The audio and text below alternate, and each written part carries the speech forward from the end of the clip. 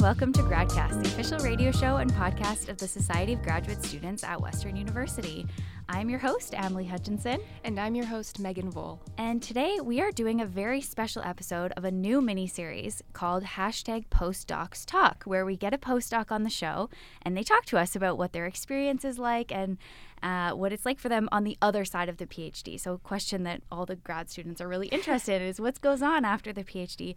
And today we are here with Roberto Budzinski. Thank you so much for being here. Hello, yeah, thank you. Thanks for having me here. It's a pleasure to be here. Yeah, it's great to have you on GradCast and talking about your experience. So first, can you just tell us very briefly what you did in your PhD, what your research was about, and what department you were in? So I finished my PhD in 2021 in Brazil, and my PhD was in physics. So I have my undergrad, my master's, and my PhD in physics. But my research was in between physics and computational neuroscience. So I was using tools from physics to study systems in computational neuroscience. So I guess going off of that, what do you do for your postdoc now? Okay, yeah. So now it's a little bit of a mix because, as I said, I have a PhD in physics. I was studying a little bit of computational neuroscience, and now officially I'm a postdoc in the Department of Math. So it's a mix of things, right? But I think it's pretty common in modern science now that we need to mix different knowledge and different skills to produce research. So what I do now, basically we are trying to develop mathematical frameworks to study neuroscience. Basically, that would be the very overview of my research. So during my PhD, I studied synchronization of networks. So basically, we can understand a neural system as neurons that are connected. And these neurons are interacting with each other, and then at some point we can see that they have a coherent behavior. So they fire at similar times. And then in this case, we would understand this under a physics perspective as a synchronization behavior. So we can use these tools from physics and apply this to these biological systems and try to understand this under a mathematical perspective. Okay. And how do you actually study that? Are you doing like computer modeling? Do you actually have patients with real brains come into the lab and you put sensors on them? Can you tell us about what your lab research looks like? That's a great question. So during my PhD was mainly computational analysis, so simulations. We write codes, we have the mathematical models, we can write the codes and then simulate and see the results. Now in my postdoc, so our lab is pretty diverse, and we have this nice combination between experimental data. So I don't do experiments, but we have a bunch of people in our group that do experiments. So we have this part, and then we also do numerical simulations. And the new thing that we are trying now, we are trying to develop a mathematical framework. So we call this analytical approach. So we have equations that, we are trying to come up with equations that describe that behavior. So instead of simulating in a computer, we use a paper and pen and try to come up with ideas that will describe that system. Okay. So when you talk about a framework and the behavior of neurons, can you elaborate a bit more on that, just for viewers who may not have a background like myself in neuroscience? Yeah, so in the past 10 years, I would say, in neuroscience, the power of recording brain signals has increased significantly. So now we can record a bunch of neurons at the same time. So what we can do now, we can not only study the behavior of a single neuron, how it changes as a function of time, but we can also see how a bunch of neurons behave at the same time. So now we have the power to see the spatial temporal behavior of a neural system. Not only the temporal behavior, but how the spatial configuration of the system is important. And based on that, we have seen a lot of sophisticated patterns in the brain. So probably you heard about oscillations in the brain, and these oscillations, alpha oscillation, beta, gamma, and so on. Yes. So when we record a bunch of neurons or different brain regions at the same time, we can see waves propagating across the brain. So this is the experimental part of the work. People go there, and then you can measure in humans, in mice, mouse, and so on. So you can see these waves propagating in the brain in different scales.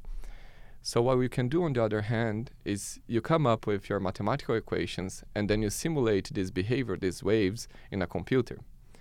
But also what we are trying to do now is to understand what is the fundamental mechanism that generate these waves in the brain. So when you need to run a bunch of simulations, it's pretty complicated to come up with this general mechanism to explain this behavior. Mm-hmm.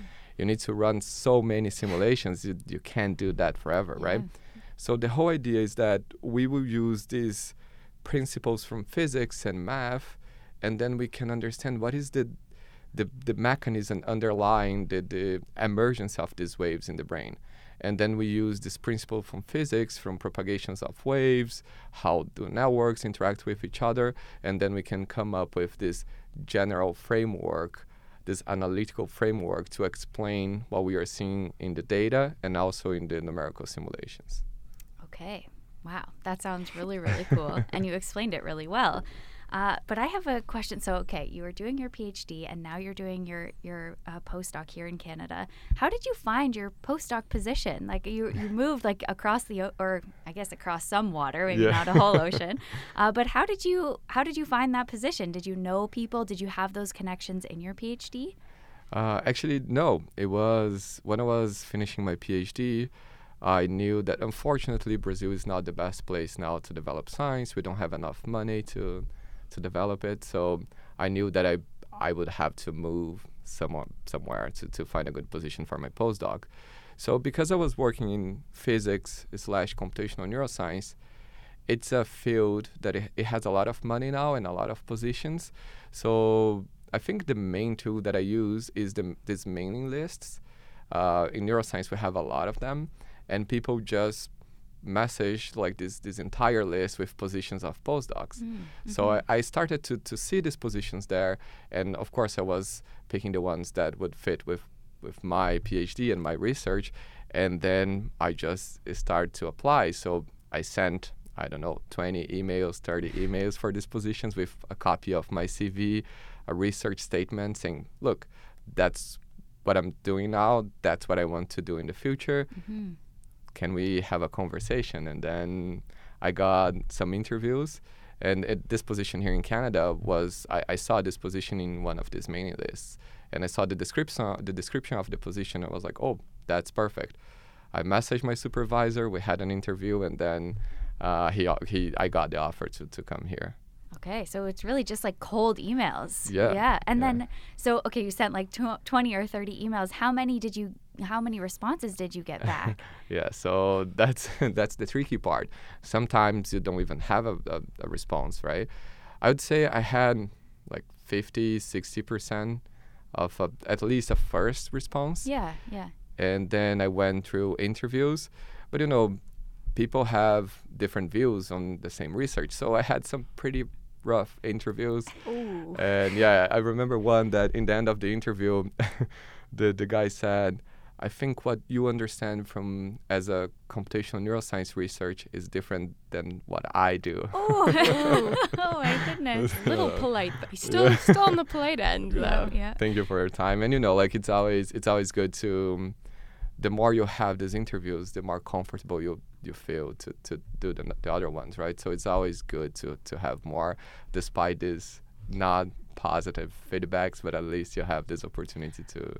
Yeah, I was gonna say, 50-60% return rate, that's not a bad return rate when you're getting emails. Yeah, no, that is true. Fortunately, I had some collaboration with friends that we were working in the same group during my PhD. So I had the opportunity to publish a good number of papers during my PhD, and it's always a good card to play. You send your CV saying like, look, this is what I've done so far. Do you want to talk to me? And I think mainly because of that, because it's hard to judge someone when you're not talking to them, right? So the CV is the tool that you have to show like, look, that's what I've done. And I think mainly because of that, I had this high number of positive answers from these emails. So then so I guess my next question would be, you talk about you use the listservs that they would send out as your main way of finding leads. are there other sources really where students, if that maybe isn't working out for them, or conference connections they could maybe draw on? Are any of those, are first of all, is the conference connection a good way to play? And then second, is there other resources outside of like the listserv direction that aspiring postdocs could use to find potential leads or positions? Yeah, so definitely conference are pretty good to make some connections and know people and talk to people. Unfortunately, as I said, Brazil is not the best place with a lot of money to do that. And mainly because we are far from North America and we are also far from Europe, it's kind of hard and very expensive to go to conference. So that's why I use mainly these lists. But definitely, being here in Canada now, I have the opportunity to go to so many conferences that I didn't have when I was a PhD student. So being a PhD student here, for sure, conferences are pretty important. And the other ones, as we were discussing before, I think social media helps for sure, because people are more and more, saying, oh, I have this position here, my lab is offering this position. But I would say these lists are pretty direct. So you send this email for a bunch of people, and then you can kind of like sort, oh, this is for me, this is not for me.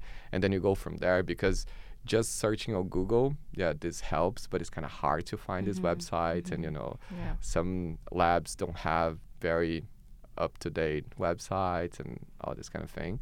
So these lists are pretty important, because you have a link there, or you can just reply the email, and then it helps a lot.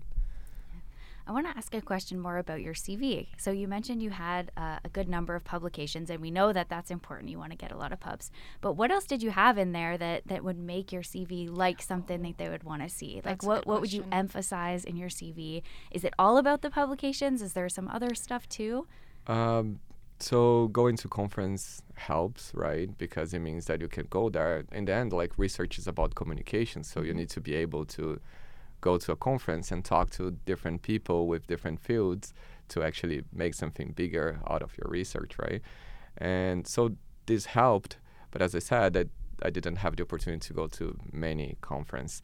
And also I had some experience that people would ask for my grades during my master's and PhD. Okay. So this helped as well. But mainly publications. And then this is the measure that we have. That's the way we know if some research is good or bad. Of course, this is not the perfect measurement, but this is the easiest way that we have now. So I remember that, I met this professor at a summer school, and he was helping me to build my CV to start applying for a postdoc position. And then I had 10 lines explaining about my research and what I think about science and stuff like that. And he said, look, this is very nice, but put your publications first. And then if they like you, they will spend some time reading about what you think about science. Yeah. Wow. So publications, they're the key thing here.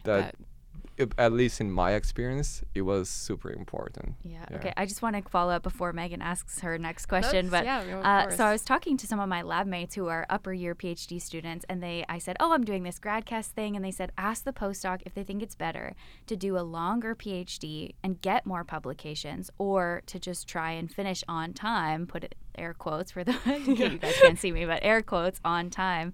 Do you think it would be better to stay maybe an extra year, go over time just to get more publications before you start looking for the postdoc?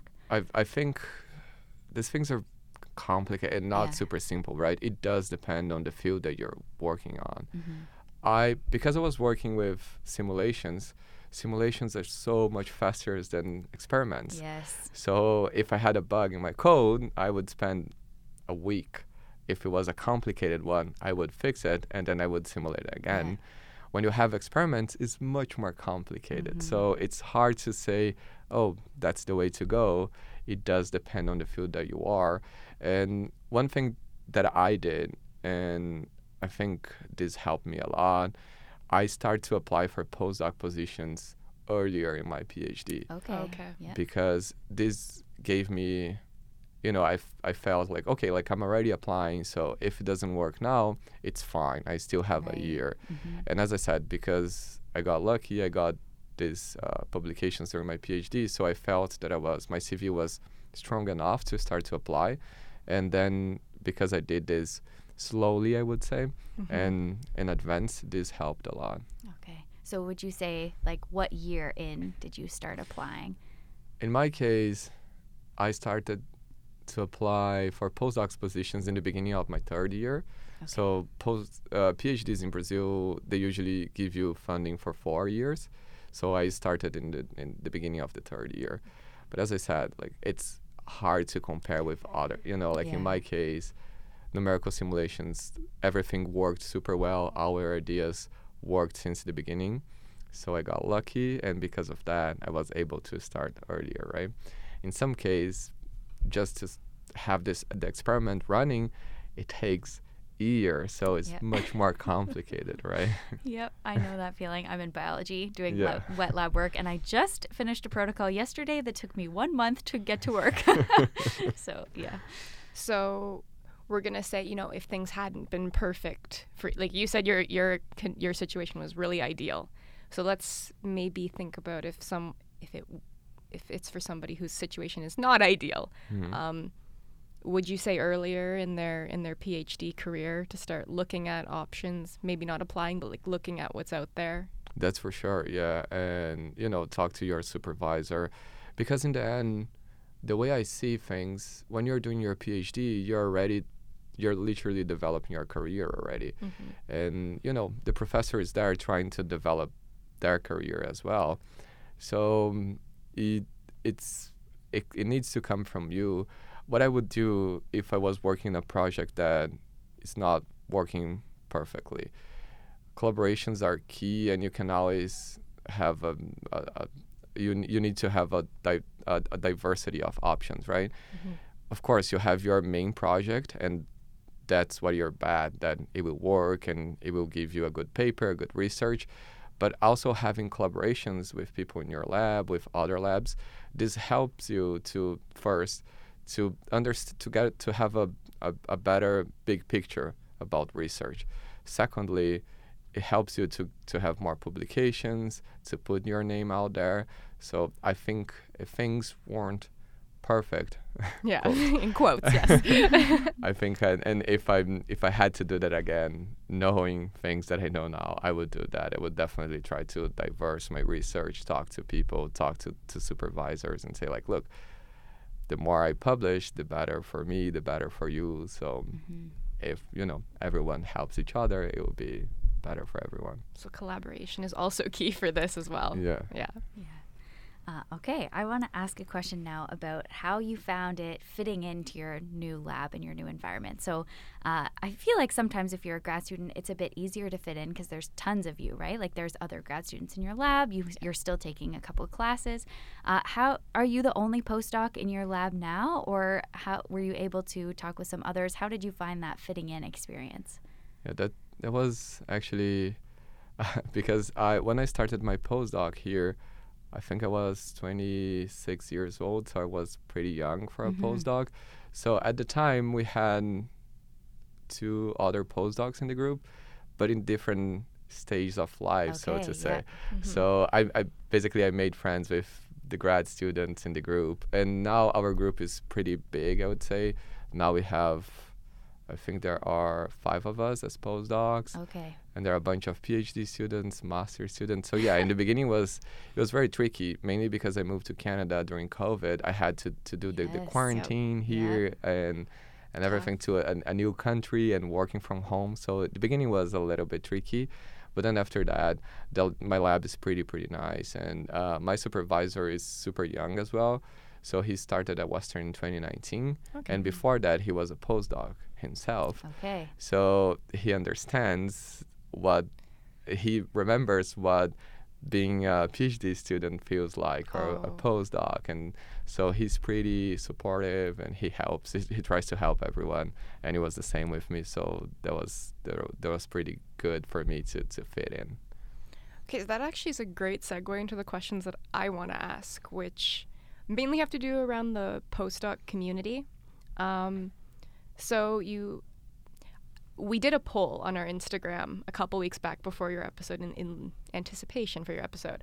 And a number of postdocs existing, I think, at Western or are thinking about it, they had a lot of questions about developing an academic community as a postdoc or developing relationships with other postdocs in their labs or outside of their labs.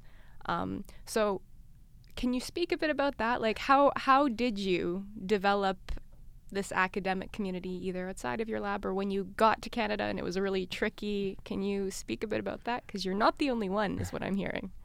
Yeah, no, I definitely. And I think, as you guys said, like when you're a PhD student, it's a little bit easier because you have classes together and everything, right? And the tricky part about being a postdoc is that we have postdocs in completely different stages of life. And, so we have postdocs in our group that they have kids already. Yes. So it's much more complicated. We won't go for beers after work together, right? And so I think under a professional perspective, it's always, as I said, it's always important to try to collaborate as much as possible. This meaning that it will have a paper together or not. I think just being in a meeting with people that are discussing things that are related to your research, you're learning from that. This will be good for you in the future. And under a non-professional perspective, so to say, to make friends and to have this community and everything, I think it really depends. It's tricky here in Canada. We have people from different places in the world. This was not a thing, and no one goes to Brazil to try a better life, right? So we don't have this diversity that we can see here in Canada. So it was a very nice experience for me. I learned so much, knowing people from different places, making friends with different people from different cultures. So this was super nice. But I think it's complicated to say this is the way to go, that's the way to go. It's so diverse that it's hard to have one way to go. I consider myself, what is the word in English to describe that? Extroverted person. Yeah, extroverted, yes. So yeah, this helps a lot, making friends and everything, right? So we have grad club, then we usually go at least once a week, and this helps making friends and knowing people better. But it's hard. I don't think I have a proper answer to that question. No proper answers needed necessarily. Just it sounds like you did a lot of things like going out and really putting yourself out there, which is still good advice for like our postdocs who are eagerly waiting for an answer here. What about, was there any academic connections you reached out to make outside of your lab or that weren't necessarily introduced to you by your supervisor or lab mates, let's say? That's a good question. I don't think I made any connection by myself outside of as I said, like, of course, like a grad club and other activities. And here in London, we can find everywhere people that are from Western, right? So that makes things a little bit easier. But under a professional perspective, it's hard for me to tell that because my supervisor keeps such a huge number of collaborators and always trying to do things with different fields. So we have collaborations in the hospital, in the math department, computer science, and so on, right? So I never had to do that myself. So this was very good for me. And I think trying to give an answer to that question, it really depends. Each different labs, they have different perspectives. My PI, he's super young. He just started his career. So this brings good points and bad points.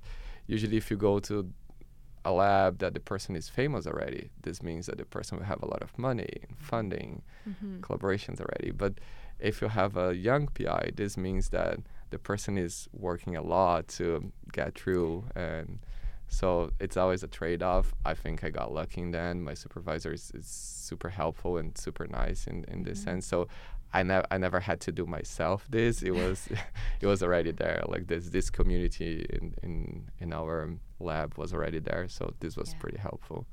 That makes me want to ask about what qualities you want to look for in a supervisor, because you've talked a little bit about, you can balance how much money they have versus if they're younger, they'll understand.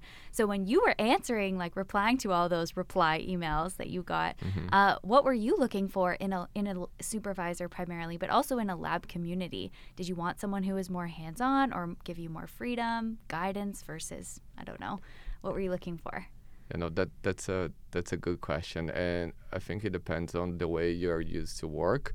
In my case, I was definitely looking for someone to work together than working for them. Yes. So this was definitely a big thing for me. So I had some interviews that I immediately realized that the lab has a very strict position. So the PI is here, and then after that you need to talk to this postdoc, and then after that you talk to that. And so this was not something that I was looking for, and then that's why it was a very good fit for me here, because the way our lab is now, we don't have any, because I'm a postdoc, a PhD student needs to talk to me first, and then I will talk to my PI. We don't have this at all. Yeah. Everyone talk to everyone, in the same way.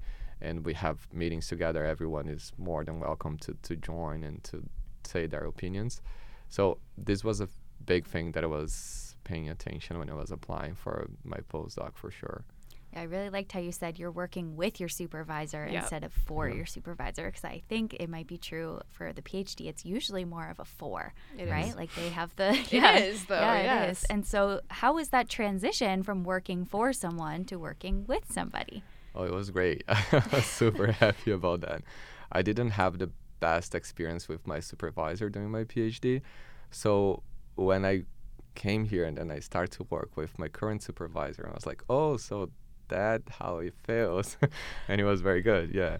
I was pretty happy to have, because I had this experience to work with someone during my PhD, with my friends and colleagues they were doing their PhDs or their masters, right?